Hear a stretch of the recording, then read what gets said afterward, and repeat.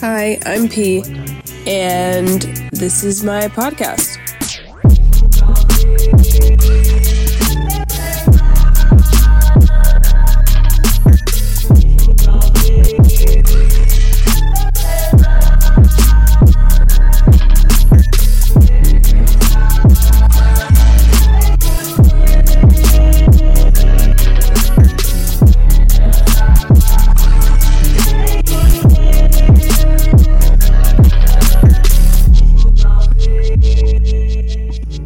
Hello, welcome to episode 4.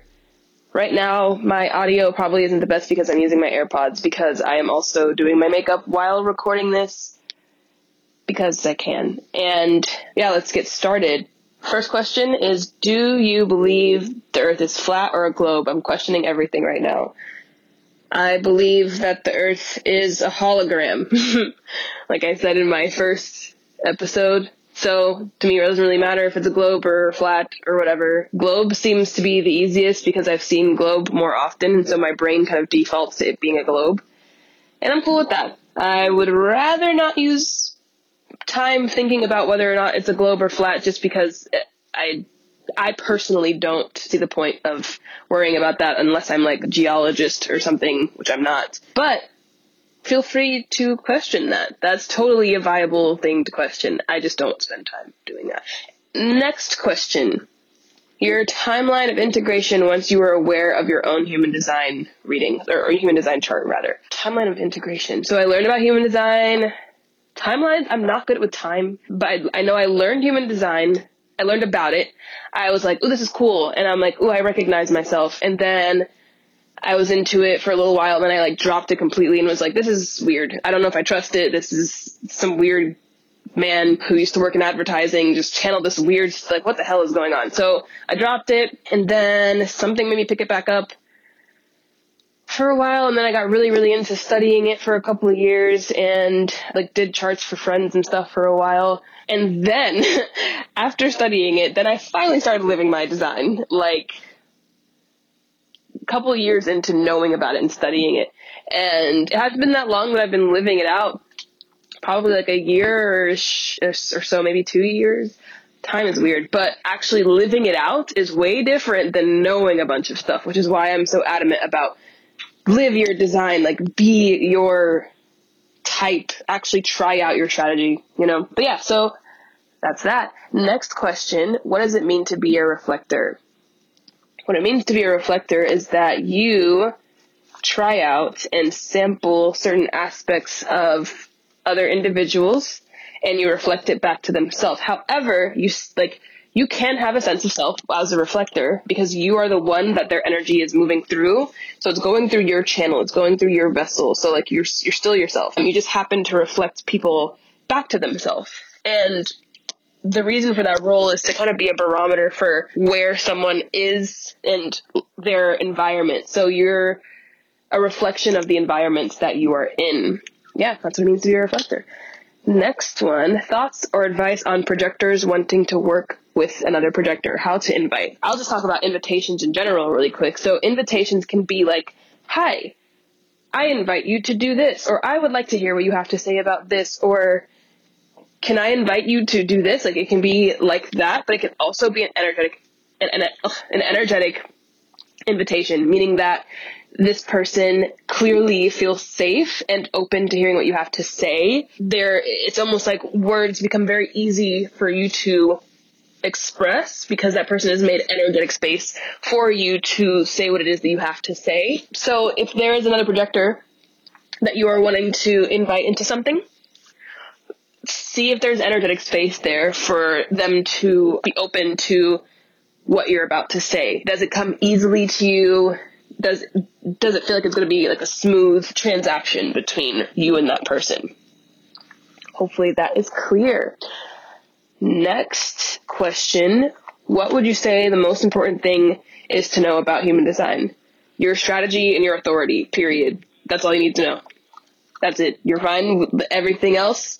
Like I said, probably for the third time, is supplemental. Your strategy and authority, that's it. That's the best thing. If fifth lines are next question. If fifth lines are projected onto, how do true friendships work? Are fifth lines ever truly seen? So as a fifth line, I'd want to ask you what you mean by seen. I'm a 5'2", and I don't really know what it means to be seen exactly. When people say that they feel seen, I don't know what they're talking about personally. And so if you could DM me again and maybe like clarify what you mean by seen, because I truly don't know what you mean, but what feeling you're reaching for with that. But when it comes to like true friendships, fifth lines can definitely have true friendships. There's a point where you're not really performing anymore.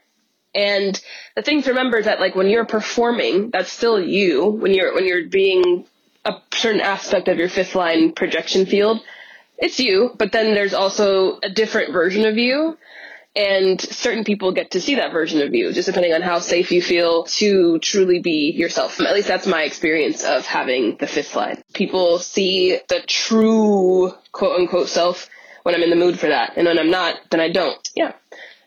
Let's see.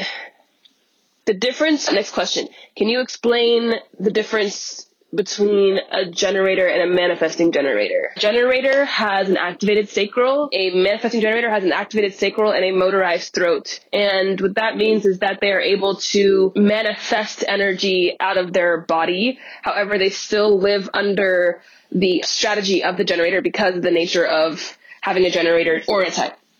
And so what that means is that manifesting generators are able to pivot at will very quickly compared to a generator because of this ability to kind of manifest energy. We manifest pivots or opportunities within our auric field at any given moment. So we're able to switch back and forth between things, and we need a lot of options because of that ability to manifest energy at will. And when I say manifest energy, I don't mean like manifest, like get what you want manifest. I mean like energy leaving the body, like the sacral energy from the sacral chakra going out of the body through the throat, creating energy outside of the body. That's what I mean by that.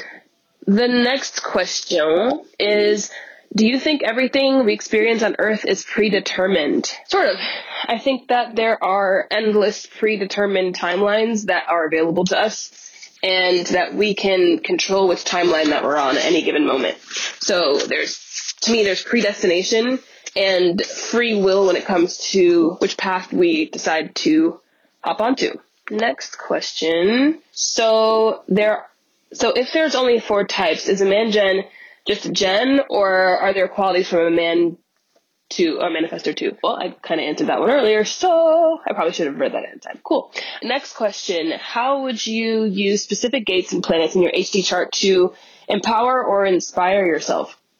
A cool thing that I do is if I see a number pop up often in my life, I actually go ahead and look at that gate, and I'm like, hey, what are you telling me, reality? What do you want me to look at? What do you want me to pay attention to? That's one of my favorite ways to use like gate numbers. I also, depending on like what I'm trying to get done, I might take a look at my planets based off of like what the planets mean. So let's say you're wanting to understand where your drive comes from a little bit more. In human design, your drive has to do with your moon sign. So looking into those planetary placements and those definitions can kind of guide you a bit. And I also just use my intuition. So like if I'm doing a reading and a person wants to know certain things, then I'll like clear my slate, and then certain planets in particular like just kind of stand out to me on a chart, and I'm like, oh cool, I should talk about these planetary placements or these channels. But yeah, use your intuition and use the world around you to kind of show you certain gate numbers and play with that. Next question. Thoughts on the idea of coded ascension knowledge in the Bible? Coded ascension knowledge. Is that like, I think coded ascension knowledge just maybe needs wisdom. And there's tons of wisdom in the Bible. I love it. I was raised as a Christian, and so I have a lot of Bible verses kind of stuck somewhere in my subconscious. And my brain probably uses them all the time without me even knowing, I'm sure. But Bible's great. I'm a big fan. Next question. Could you explain the paradox of acceptance of what is leading to a desired outcome? Acceptance of what is allows you to not be vibrationally fighting against reality. If you are fighting against reality vibrationally, reality can't really give you what you want because you're fighting it. Yep, that was nice. That was a That was a nice little channeled answer there. Let's see. What is good about having a completely open heart? How to become wise about it? So the way that I look at having an open heart is that we, as beings with open hearts, were born into reality knowing that worth and value aren't real, but our brains translated that into, my worth in particular and my value is not real. And so there is this sense of like worthlessness or lack of value that does pop up with an open heart.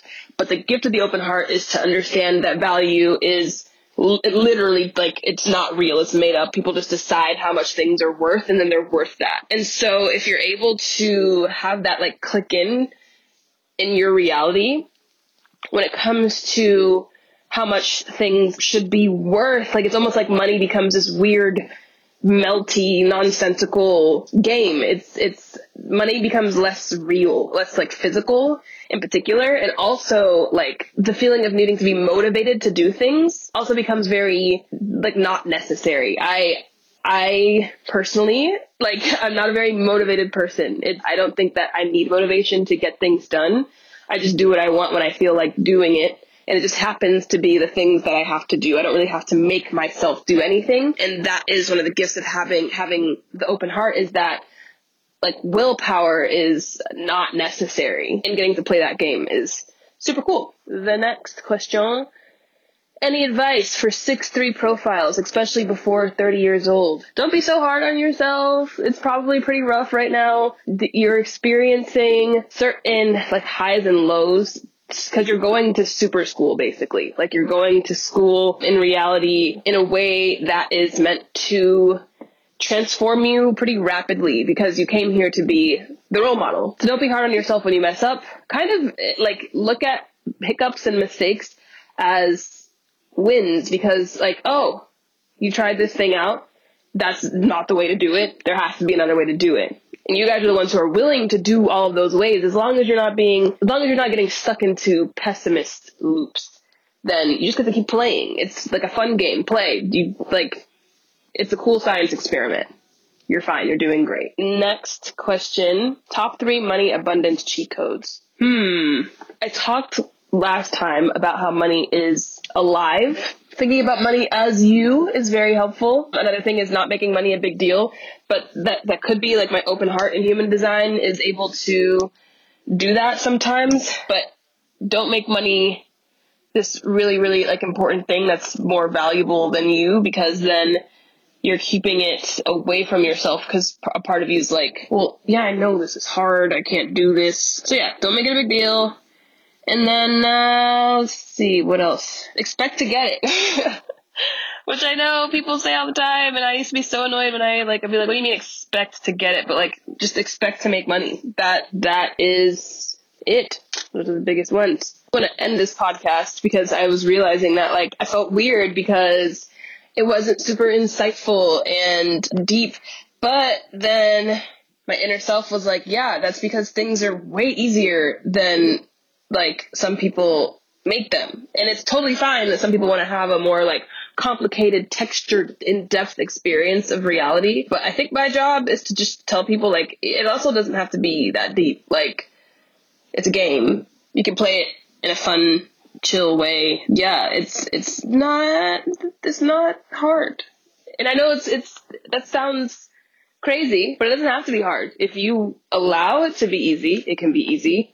Which I literally kept telling myself for a while until it started happening. I'm like, oh shit, like I literally just have to let my life be easy. And then it's like, oh, we're easy now? Okay, great. But yeah, I just wanted to wrap it up by telling y'all that it's very simple, the whole being alive thing. Also, there's wild stuff happening on the planet. There's genocide and murder and all these, painful, terrible, horrible things. And that feels unexplainable. And so I'm not going to explain it in this podcast. But at the same time, life can be extremely simple and very easy when you let it. And this is based off of my own personal experience. That's all. Love you. Bye. If you want to submit questions to be read and answered on Cheat Codes Podcast, go to pthefairy.com, click Cheat Codes Podcast, and there is a question submission button.